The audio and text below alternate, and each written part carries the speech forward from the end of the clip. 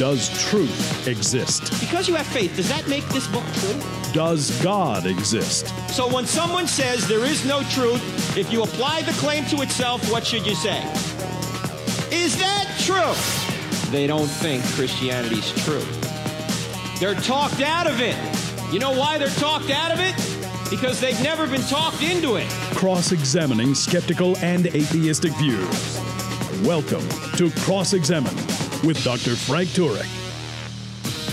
When you go to Israel today, ladies and gentlemen, what kind of evidence will you see? What kind of evidence has been discovered there that either affirms or maybe disconfirms what happens in the Bible or what happened in the Bible?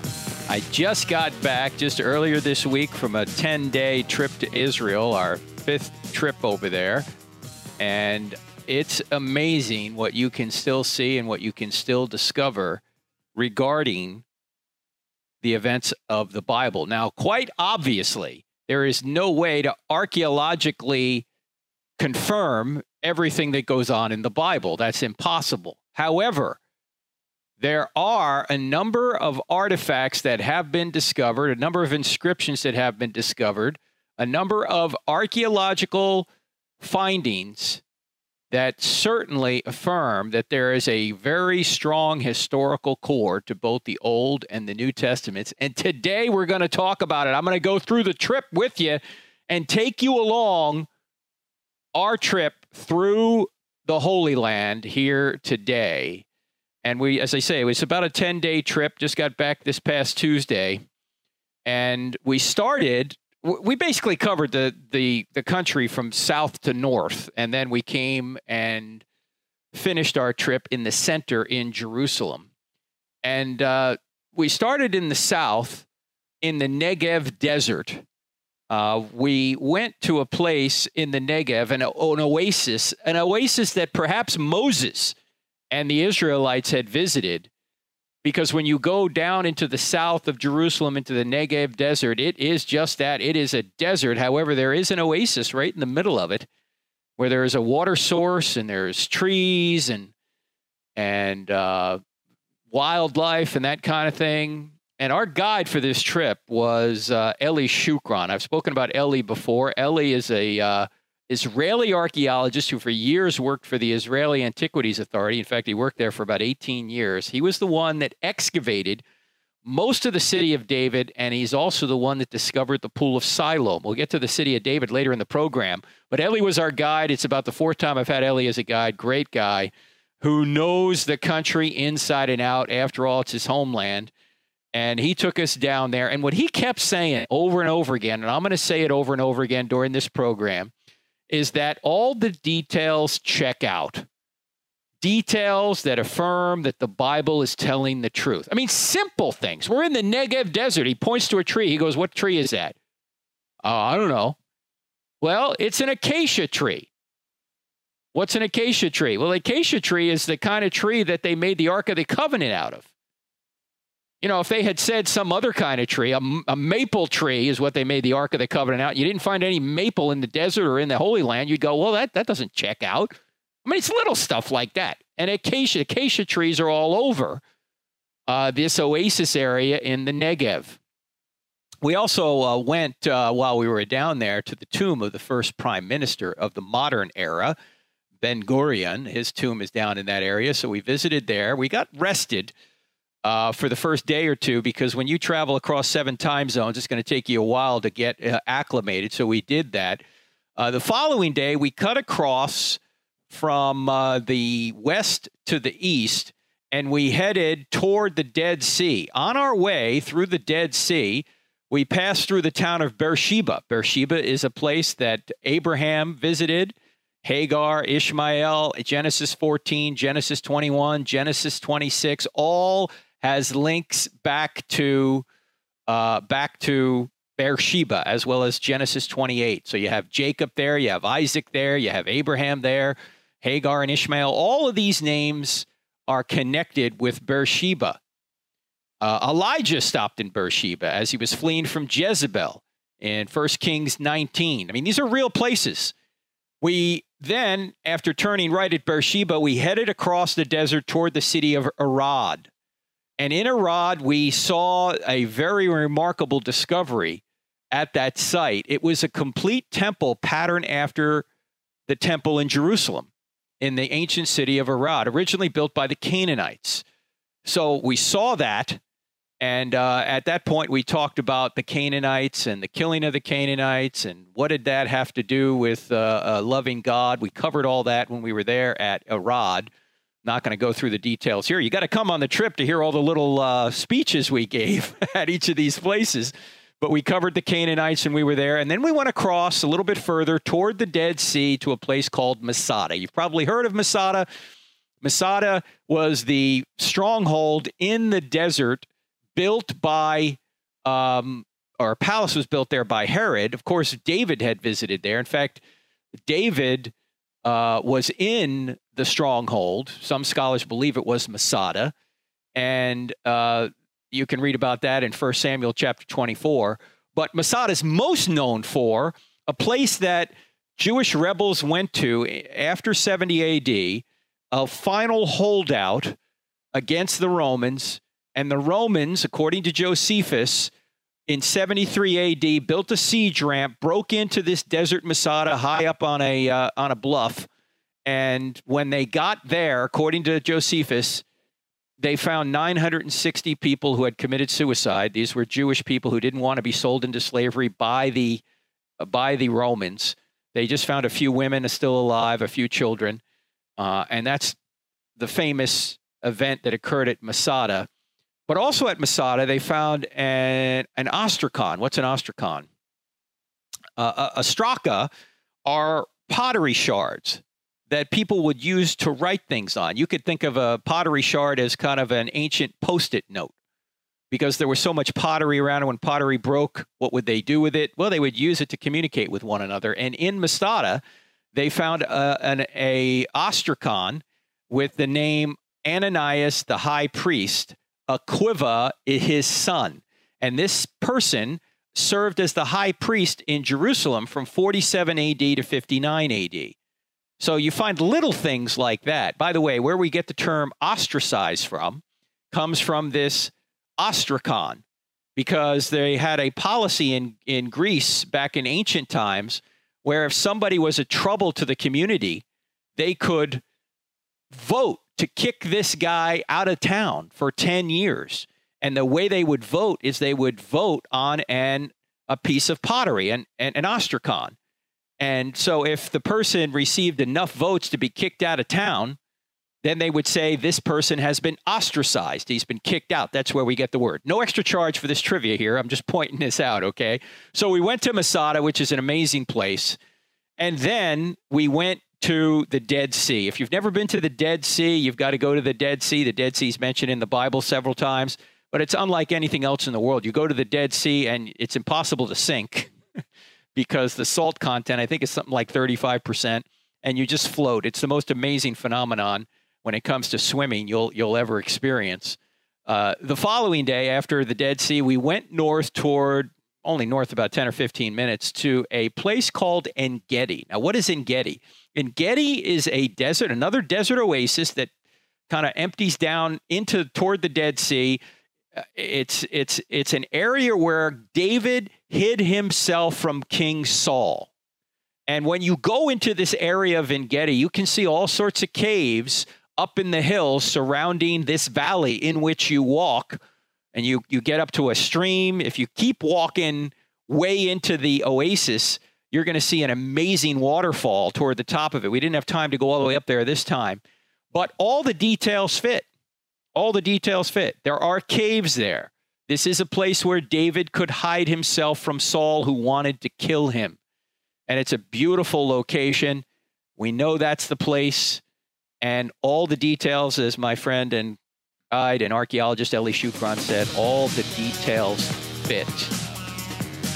We're talking about Israel today. We're taking you on a tour through Israel. We just got back from about a 9 or 10 day tour to Israel, and we're talking about the findings that we witnessed when we were there and how these findings all fit with what the Bible says. So we're going to talk more about this right after the break. I'm Frank Turek. You're listening to Cross Examine with Frank Turek on the American Family Radio Network. We're back in 2. Thank you for listening to the Cross Examine podcast. This material is made available to you for free by the contributions of listeners like you. If you wish to support future podcasts, just go to crossexamine.org and click on the donate button, or simply use the donate feature directly on our app. Thanks.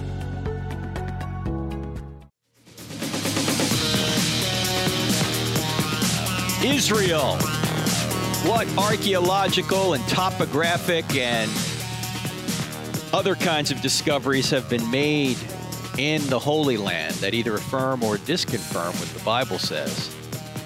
Well, actually, not much has been found to disconfirm it. In fact, when we had Craig Evans on, an archaeologist, a couple of weeks ago, I asked him if has there been anything found that seems to contradict what the Old or New Testament saying. He said no, and we haven't found anything either. We're finding after finding that seems to confirm that what the Bible says from an historical perspective is actually true. So I just mentioned En-Gedi before the break. After En-Gedi, we headed further north along the western shore of the Dead Sea toward a place called Qumran. You've probably heard of Qumran because Qumran is where the Dead Sea Scrolls were found. Now, we didn't have time to stop there. In fact, it was almost miraculous. When we were there, it actually rained in Qumran, which almost never happens. We were passing it. There was a rainstorm that came in. It was raining at the Dead Sea. Qumran's right on the Dead Sea. Very, very unlikely event as we were passing through there, but we weren't going to stop anyway. We didn't have time. But Qumran is where the Dead Sea Scrolls were found. There's a number of caves that you can actually see as you're driving past Qumran from the bus. You can see these caves. I've been there before. And probably the most famous finding there was the entire book of Isaiah found in Cave 1, 24-foot-long scroll that contained all of the book of Isaiah, including the famous passage, Isaiah chapter 53, which seems to, 700 years in advance, talk about the sacrifice that Jesus made for us. That scroll is dated from about 150 BC, and that was found there at cave number 1. As well as many other scrolls or fragments of scrolls. And the other aspect about this, particularly the Isaiah scroll, when they compared the Isaiah scroll to the next earliest scroll they had at the time, it's about 1,100-year difference between the Masoretic scroll from about 1000 AD and the Dead Sea Isaiah scroll from about 150 BC. They found that were virtually identical. The changes were minor. There were minor changes in spelling and word order and that kind of thing. So it seems to show that the scrolls, or I should say the scribes, were copied the scrolls very faithfully through over 1,100 years. So Qumran is an amazing place where they've discovered all sorts of different biblical texts. In fact, every biblical book from the Old Testament was found with the exception of Esther. Maybe Esther was not found because Esther does not mention the name of God. We're only speculating there, but just every other Old Testament book has been found in the Dead Sea Scrolls. Later, we went to the Israeli Museum and actually the Israel Museum and actually saw a replica of this scroll. I'll get to that later. But after Qumran, we continued to head north, and we went to a place called Shiloh. Shiloh is toward the middle of the country. Shiloh is the original place where the tabernacle was after Joshua took the land in about 1400 BC. They set up the tabernacle in Shiloh for over 300 years. That's where the Ark of the Covenant was. Friends, that's longer than the United States has been around. That place was the place where the Ark of the Covenant actually was kept for over 300 years. And when you go there, they have a great welcome center there. They have a place where you can watch a movie about the history of the place. And there's an organization called the Associates for Biblical Research, which is doing excavations there. They're trying to find the exact location of where they thought the tabernacle was. There's 4 possible sites on this piece of land that they think the tabernacle was. They're not exactly sure it was, but they have found strata and pottery from the period that would take you back toward the period of the Judges after Joshua. So that was a very fascinating place that you can visit, Shiloh. After Shiloh, we continued to head north to Mount Gerizim, also overlooking the town known as Shechem. Now, what happened in Shechem? Well, Shechem is where God appeared to Abraham for the first time in Genesis chapter 12. Shechem is also the town at the base of two hills. One of them is called Mount Gerizim. The other is called Mount Ebal. What happened there?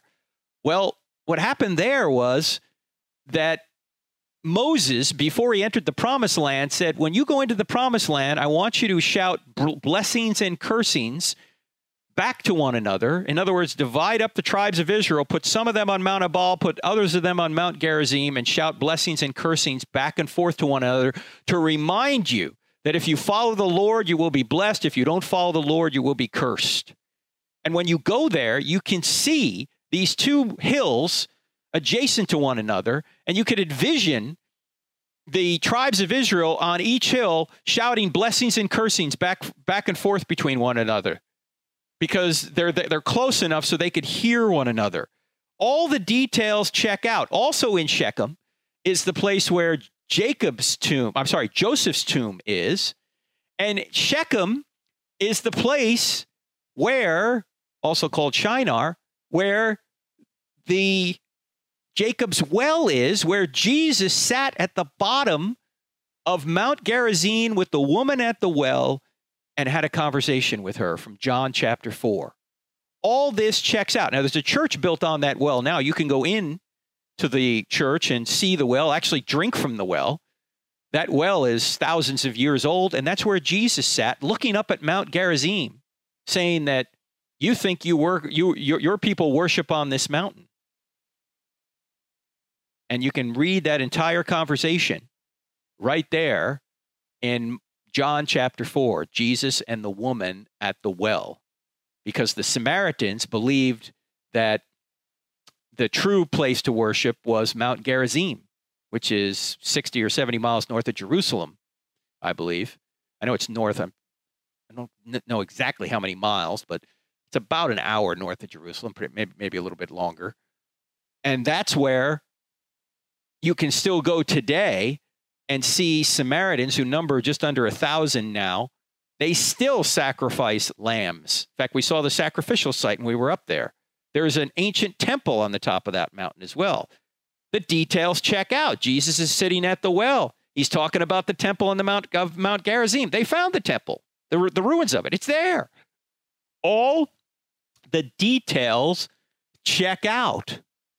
After Mount Gerizim, we headed north to another hotel, and the next day, we went all the way to the extreme north of Israel, a place called Tel Dan. Tel, of course, is a mound referring to a city or a town that once was there. And as you know, back then, they didn't have all sorts of heavy equipment where they could move debris away. So what they would do is, if a town was destroyed, when they rebuilt it, they just rebuild on top of the ruins. And so mounds would get built up, and these could then be excavated later by archaeologists. Well, archaeologists excavated the place called Dan. Now, what happened in Dan? All the way to the north. I mean, you're a stone's throw from the Lebanon border.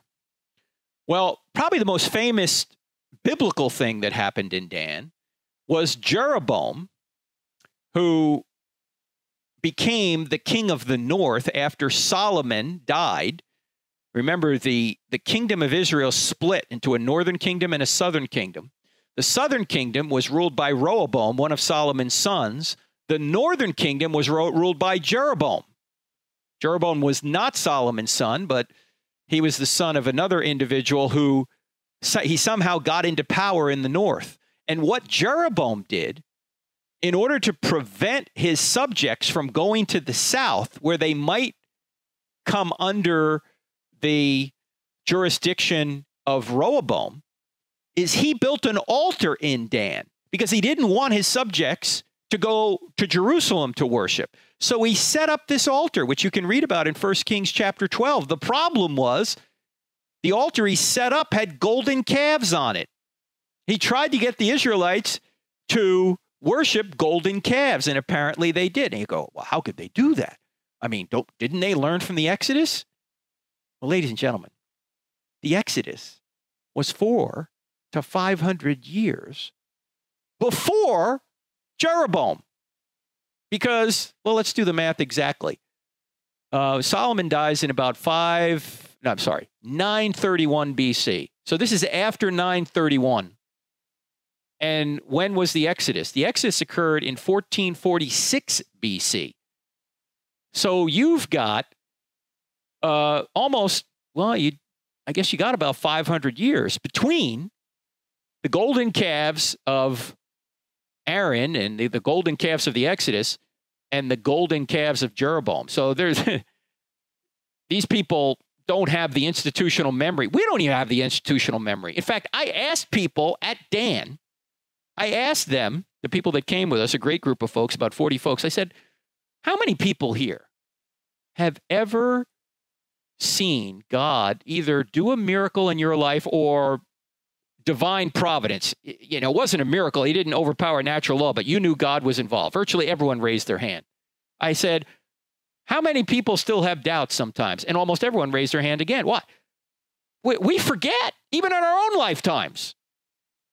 When God has done something, we sometimes then doubt him. Well, the people of Israel did so as well. 500 years later, they're worshiping the golden calf again. Now, for many years, archaeologists thought, you know, not all archaeologists, some of them, what we call the minimalist archaeologists. These are people that think there's very little in the Bible that's actually historically true. Some of them were saying, David, yeah, he's an invented character. He really didn't have a kingdom. Until in 1993, there was an inscription discovered in this northern city of Dan. It's called the Tel Dan Stela. A stela is an inscription, and it was a broken stela. And this stela, or this inscription, was put forth there not by somebody from Israel, but it was put forth probably by Hazael, a Syrian king, who says he beat the house of David in a battle. So you've got this Syrian king bragging in about 850 BC that he has beaten the king of the house of David. Now, if you're going to take the time to create an inscription that brags about the house of David must be a pretty robust enemy, because you're not going to brag about beating some wimpy enemy.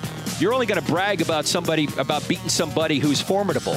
So the house of David actually shows, this inscription actually shows David was A, a real person, and B, he had a real kingdom that it was worth bragging about beating. We're going to talk more about the archaeological discoveries of Israel. You're listening to Cross-Examine with Frank Turek on the American Family Radio Network. Check our website out, crossexamine.org. We're back in 2. College campuses are hostile to the Christian faith, and 3 out of 4 young people walk away from the church once they go to college. That's why we go to college campuses and present I Don't Have Enough Faith to Be an Atheist in the United States and even all over the world. When we do this, we don't charge students a dime. That's why we need your financial support. And in fact, over the past couple of years, we've been able to grow dramatically because of your generous support. And 100% of your donations go to ministry. 0% go to building. So when you give to Cross-Examine, you'll be giving to help us go reach young people where they are. Would you consider giving today? Thank you so much, and thank you so much for what you've done already.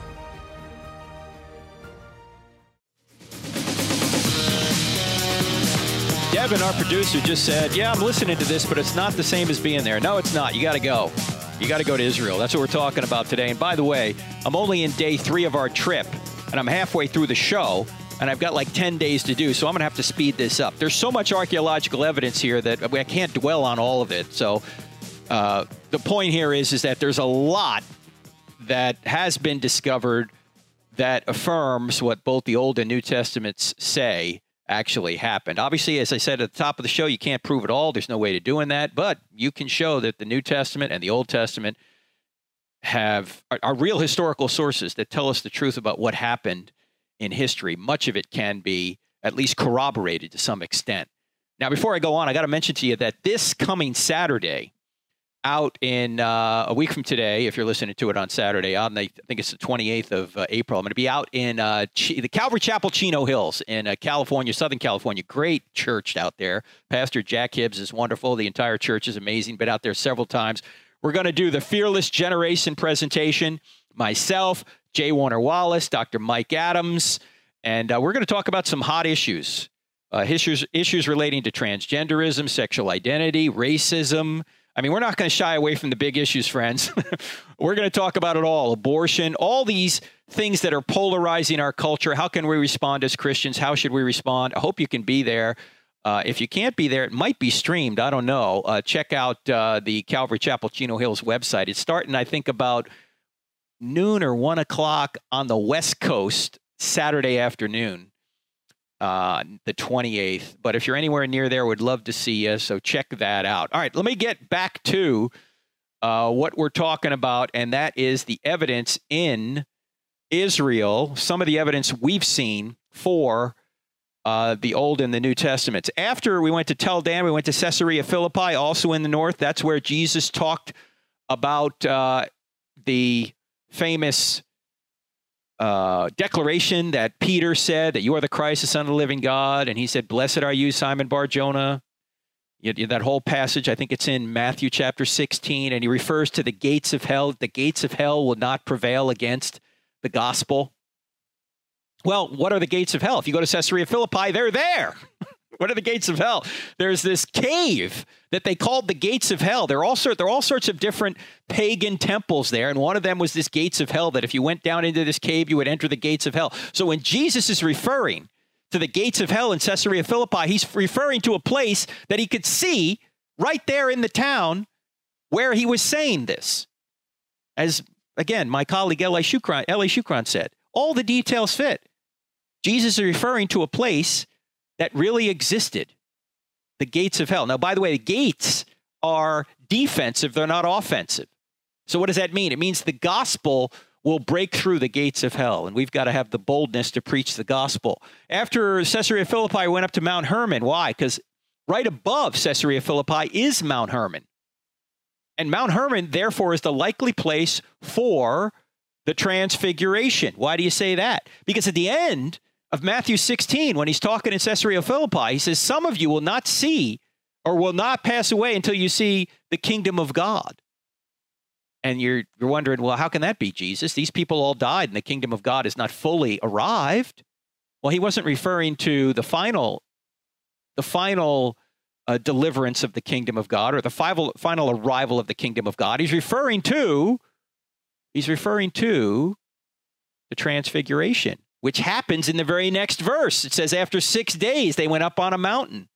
And that's where Jesus appeared transfigured to them. So most scholars now will say, well, that makes sense, that Mount Hermon is the place for the transfiguration because it overlooks Caesarea Philippi. So geographically, it works. Then we went up to a Golan Heights bunker, which was interesting, right on the Syrian border. Not much biblical reference to that, but it was just interesting. The Syrian border at the time was calm, even though the missiles had just hit the night before, I think, that President Trump sent into Syria. We also then came back toward the Sea of Galilee and had a very worshipful experience overlooking the Sea of Galilee from the east. The hills to the east of the Sea of Galilee, you can go up on them and overlook the entire Sea of Galilee, which was just a very beautiful experience. We played some worship music up there, and it was just amazing. The next day, we went to Capernaum. Now, Capernaum was Jesus' adopted hometown. It's on the northern shore of the Sea of Galilee. So much happened in Capernaum. Just read Mark chapter 1, Mark chapter 2. It's where Jesus healed many people. It's where he preached in the synagogue. And the synagogue in which Jesus preached is underneath the synagogue that still stands today, remnants of the synagogue that still stands today, the 4th century synagogue that you can stand in. Well, it's built over the foundation of the synagogue in which Jesus spoke. And then right next to the synagogue, 50 yards away, is a house that was discovered from the 1st century, which most archaeologists admit was Peter's mother-in-law's house. Why do they admit that? Because in the middle of the 1st century, the house was turned into a worship center. They plastered the walls. They took out the oven. There was all sorts of graffiti and writings found in there. 111 inscriptions in Greek alone found in this house, which now has a church built over it. And there were churches that popped up in that spot after that, Byzantine churches, and now there's a modern church above it. But all this fits. The place where they moved the roof away and they put the guy down through the roof so Jesus could heal him, because they couldn't get the lame man to Jesus without going through they couldn't get through the crowd, so they climbed the roof and they put him through the roof. That's Peter's mother-in-law's house. It's right there. You can see all this stuff right there in Capernaum. It's probably my favorite place in Israel, because you know where Jesus was. You can see the orientation of the synagogue to the house, and so many things that happened there. Healings happened there. Preachings happened there.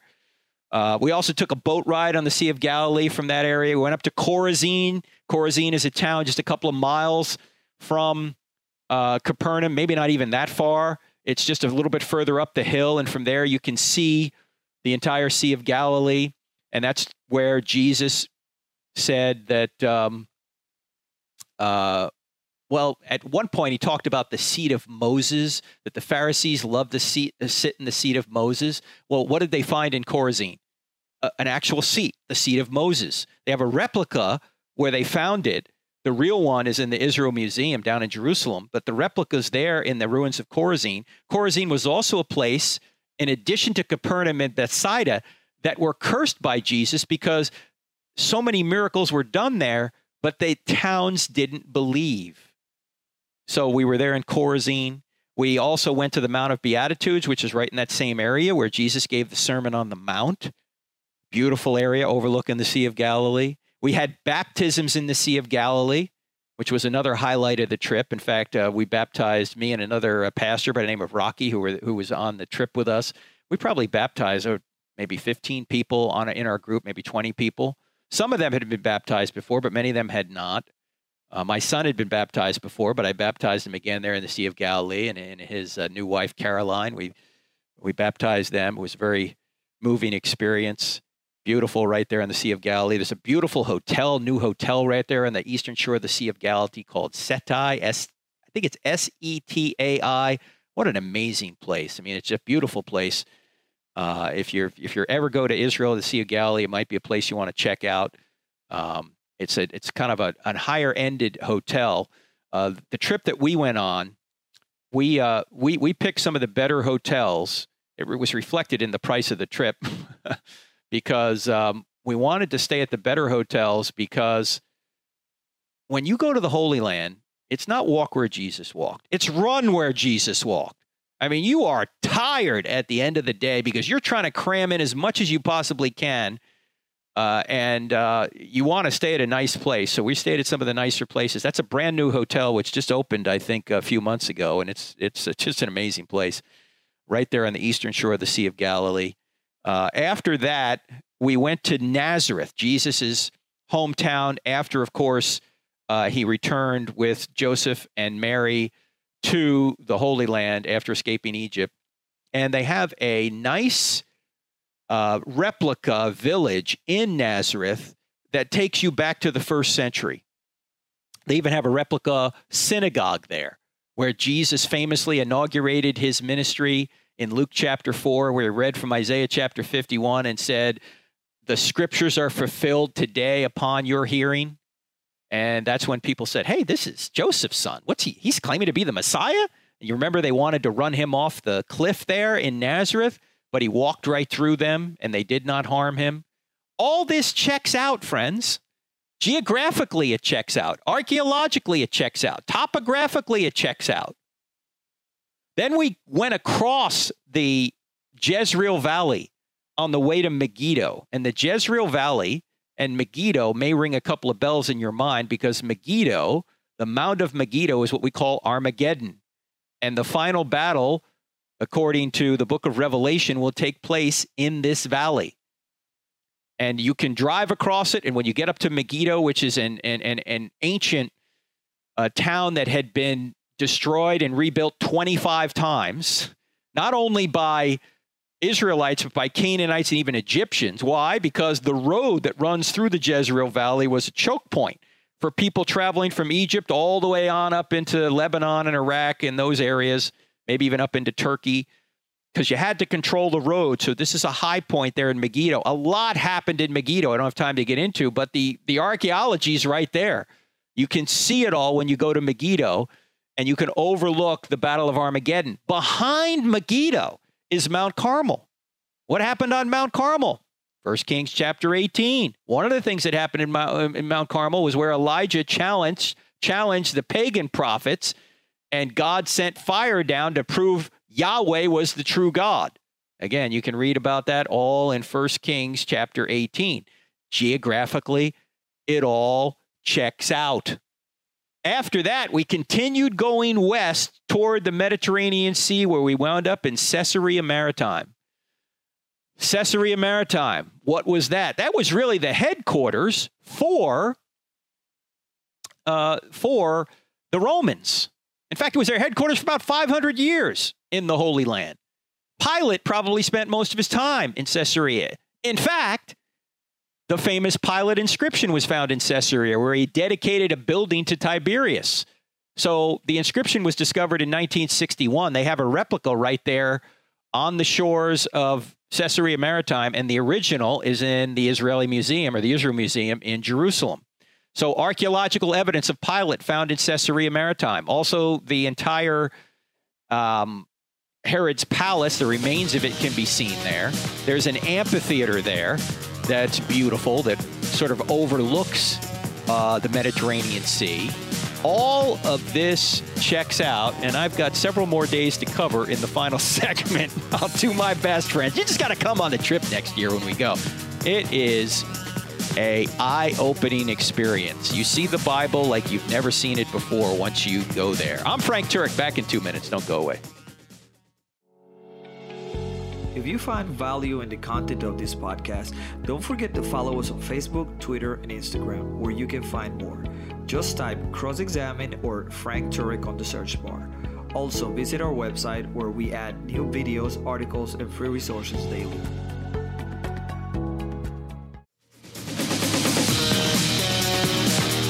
What did we find on our trip in Israel? Well, we got one final segment I'm going to have to speed through, because we went to Bethlehem, and we actually didn't go to the church after Caesarea Maritime. We went to a shop down there where a friend by the name of Edward Tabash runs a shop, a Christian man, in an area that's hard to be a Christian. Bethlehem is more Muslim now by far than Christian, and so we try and go down and support Edward and his shop down there, a souvenir shop. If you ever get to go to Israel and you go to Bethlehem, go to Edward Tabash's shop. He just opened a new one not far from the checkpoint to get into Bethlehem. But there have been archaeological discoveries, as you know. In fact, Eli Shukran, our guide, discovered a reference to Bethlehem, and I think in a Beulah in the city of David. It's the first time Bethlehem has been found in an archaeological discovery, but we know where the place is in Bethlehem, and there is a church there that commemorates where Jesus was born. But I got to get to Jerusalem. Jerusalem is just 7 miles north of Bethlehem. The next couple of days, the next 3 days, we spent in and out of Jerusalem. We went to the Mount of Olives, where Jesus gave the famous Olivet Discourse. It overlooks the city. It's where Jesus started his journey on the back of the donkey into the city on Palm Sunday. At the bottom of that, we also went into a tomb at the top of the Mount of Olives. First time I've been into this tomb. Of course, you can go to this place because Eli Shukran knows everybody. This is a first century tomb. It's actually a tomb that predates the first century. It goes back to about 500 BC, about 2,500 years ago. This is the kind of tomb that Jesus may have been placed in. That was extremely interesting. And then we went down the Mount of Olives to the Garden of Gethsemane, where Jesus, of course, sweat great drops of blood, and was then betrayed by Judas when Judas came in with the guards, and he was taken away. Jesus was in that garden. They have some olive trees there, which some folks think could be not quite as old as 2,000 years, but close. Some amazing olive trees. And after that, we went into the Old City. We went to the Church of the Holy Sepulchre, which is the traditional site where Jesus' tomb was, and for those of you that don't know, they did test the tomb there in the Church of the Holy Sepulchre, and they did date it to about 300 or so A.D., which is about the time, 350 or so A.D. It's about the time that it was set up by Helena, the mother of Constantine, as being the place. So they seem to have verified it dating-wise in terms of when it was dated. Of course, that's still 300 years after Jesus. We really don't know where the tomb was. There's no reason to commemorate the tomb because it's empty. But in any event, the Church of the Holy Sepulchre was there. We also then went and did the Via Dolorosa, where Jesus apparently walked from where he was crucified to the tomb. Then St. Anne's Church in the Pool of Bethesda. St. Anne's Church Anne was the mother of Mary, and they built a church there which has the most amazing acoustics you'll ever experience in your life. We went in there, we sang. One of our the folks that came on the trip with us, her name is Caroline. This woman, she sang the Our Father, and it was a transcendent experience. She sang alone, and she filled up the room, the entire church, with the Our Father, and it was an incredible time.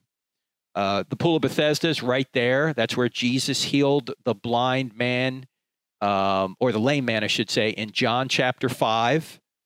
The pool's been discovered, and it's exactly how it's described in John chapter 5. By the way, John chapter 5 says there is a pool near the sheep gate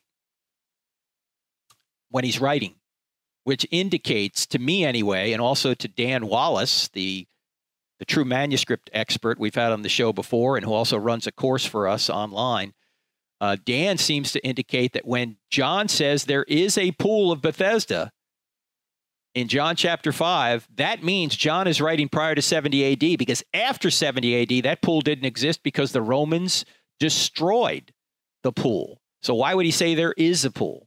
So John appears to be writing to be writing earlier than what many say. So we saw that. Also, we went out the next day to Tel Lachish, which is in the land of Judah, which, I wish I had time to tell you about that. There's been a lot of archaeological discoveries related to that. That's where Sennacherib took Lachish, and in Nineveh, they discovered walls, reliefs of Sennacherib's victory in Lachish. Those were taken from Nineveh, put in the British Museum, and a replica of those reliefs are now in the Israel Museum, and they're very interesting because they corroborate what the Bible says.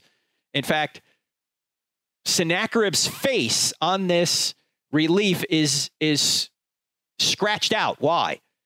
Because when he came back to Nineveh, he was minus 185,000 soldiers. Why? Because according to the Bible, according to the Old Testament, God sent a plague, or sent the angel of the Lord to kill his soldiers. So when he went back to his homeland and he faced the parents of these 185,000 soldiers, he was not a well-liked man. So they scratched his face out of the relief. I mean, all these details fit. He was later killed, by the way, by two of his sons. Sennacherib was. This is in 701 BC.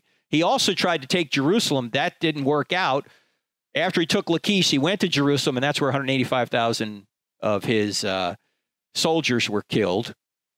We also visited the Elah Valley, where David took on Goliath. It all fits geographically and topographically. We went to the Israel Museum, where we saw many of the artifacts that were found in the field, including the Tel Dan inscription, including the Pilate inscription, including the Caiaphas ossuary, which is the burial box of Caiaphas, the guy that sentenced Jesus to die, including the heel of a crucified victim by the name of Yohanan. That was found in Jerusalem from about 50 AD. Several other discoveries we witnessed there in the Israel Museum. And then, of course, we went into the city of David, and that's where Eli Shukron excavated. And I need a whole program to tell you about what was found there. But let me just say a few of the things that have been found. They found bulla, which are little stamps that people would use to mark a particular document as coming from somebody. Just recently, they found there a bulla with the name of the prophet Isaiah on it. They also found one with the name of King Hezekiah in it. They also found bulla with two obscure characters, from Jeremiah 38:1. I don't even have time to go into it, and I can't even pronounce their names, but they were found on Beulah. And these are the people that threw Jeremiah in the cistern in Jeremiah 38, because Jeremiah, according to the king, was demoralizing the troops in 586 BC by saying, forget about it, this city's going to fall. And so they threw Jeremiah in a cistern. Two of the guys that threw him in a cistern, these are obscure people, ladies and gentlemen, were found, their stamps were found in the city of David. What's the city of David? You haven't even described that yet. The city of David is Jerusalem in David's day. It's a 10-acre peninsula off the southern wall of the Temple Mount. What you see today, the Temple Mount, didn't exist in David's day. It was a peninsula that came off the southern wall of the city of David, and that has been excavated by Eli Shukron and other archaeologists. And they found these Beulah, but probably two of the most interesting discoveries were found by Eli Shukron. One I already mentioned, the Pool of Siloam, which is at the southern end of the city of David. That's where Jesus healed the blind man by putting mud on his eyes and saying, go bathe in the Pool of Siloam. That was discovered in 2004 by Eli Shukron. But even more interesting a discovery was the temple. It's a temple. There's no other way of putting it. Under the city of David that you cannot see unless you go there with Eli Shukron, because he holds the keys to it. He discovered a standing stone. What's a standing stone? It's a stela, a standing stone that if you go to Genesis 28 and read Genesis 28, the end of the chapter, Genesis 28, verse 22, Jacob sets up a standing stone after he has an encounter with God, and he says, this is the house of God.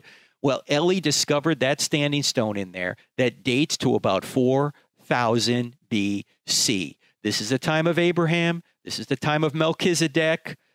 And in this temple, he not only found the standing stone, he found remnants of an olive press, a channel for blood running from the sacrifice, several other features which point out this was a temple area. And it's down in bedrock. He found pottery there, which put this area in use from the time of from the time of Melchizedek and Abraham, say about 2000 BC, all the way to Hezekiah's time. So about 700 BC. It's in use from 4000 BC as a temple to about 700 BC. What is that? 300 years or so? I mean, this is nothing short of amazing. And Eli's going to be writing about this shortly. He actually discovered this back in 2010, but he retired from the Israel Antiquities Authority, and now he just does tours most of the time. And so he's writing this kind of thing up. We've broadcast some of the footage from this on our TV program, which you can watch every Wednesday night at 9 p.m. Eastern Time on DirecTV channel 378. If you don't have DirecTV, it's on Roku. If you don't have Roku, it's also on our app or on the website, crossexamine.org. It's the NRB TV network, NRB TV for Roku. You can check it out on our website. We've got videos on this. We'll be putting out another video on it. This discovery could have been Melchizedek's temple, is what we're saying here. It's all the way down to bedrock. Now, I'm not saying that because I'm not qualified to say it, but Eli Shukron is saying that, and he is qualified to say it. So all of these things check out, ladies and gentlemen. I wish I had more time to go through because I sped through so much of this. But when you go to Israel, you'll see for yourself that the details check out, as Eli Shukron continues to say. And when the details check out, you can have confidence that the bigger issues probably will also check out.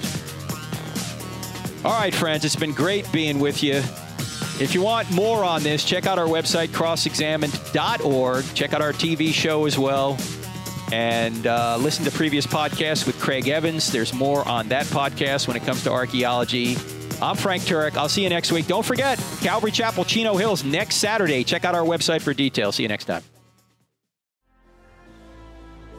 We work hard to create great content and deliver truth and valuable insights to all of our Cross-Examined podcast listeners. If you agree, Take 30 seconds out of your busy schedule to leave us a 5-star rating so more people like you can find us. Just look for the Cross-Examined Official Podcast, 3 words, on iTunes, Google Play, or Stitcher. We are truly grateful for your support.